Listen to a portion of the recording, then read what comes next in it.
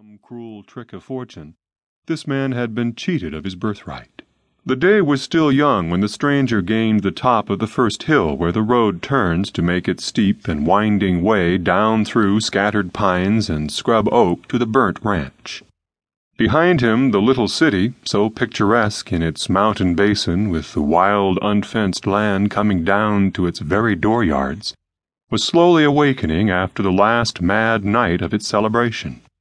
The tents of the tawdry shows that had tempted the crowds with vulgar indecencies, and the booths that had sheltered the petty games of chance where loud-voiced criers had persuaded the multitude with the hope of winning a worthless bauble or a tinsel toy, were being cleared away from the borders of the plaza, the beauty of which their presence had marred.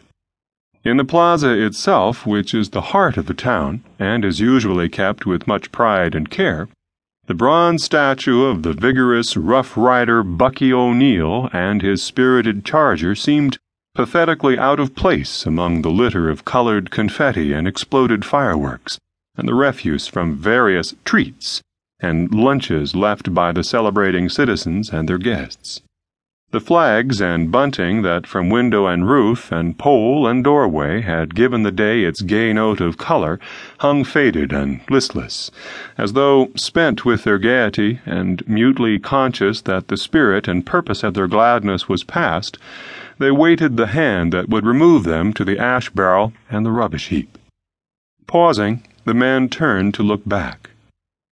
For some minutes he stood as one who, while determined upon a certain course, yet hesitates, reluctant and regretful, at the beginning of his venture. Then he went on, walking with a certain reckless swing, as though, in ignorance of the land toward which he had set his face, he still resolutely turned his back upon that which lay behind. It was as though, for this man, too, the gala day with its tinseled bravery and its confetti spirit was of the past. A short way down the hill the man stopped again, this time to stand half-turned with his head in a listening attitude. The sound of a vehicle approaching from the way whence he had come had reached his ear. As the noise of wheels and hoofs grew louder, a strange expression of mingled uncertainty, determination, and something very like fear came over his face. He started forward, hesitated, looked back, then turned doubtfully toward the thinly wooded mountainside. Then, with tardy decision, he left the road and disappeared behind a clump of oak bushes, an instant before a team and buckboard rounded the turn and appeared in full view. An unmistakable cattleman, grizzly-haired, square-shouldered, and substantial, was driving the wild-looking team. Beside him sat a motherly woman and a little boy.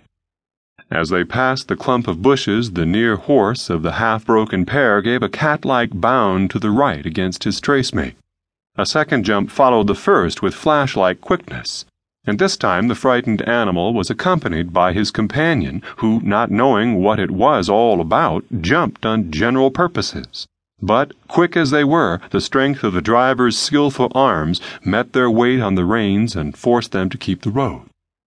"You blamed fools," the driver chided good-naturedly as they plunged ahead. "Been raised on a cow ranch to get scared at a calf in the brush?"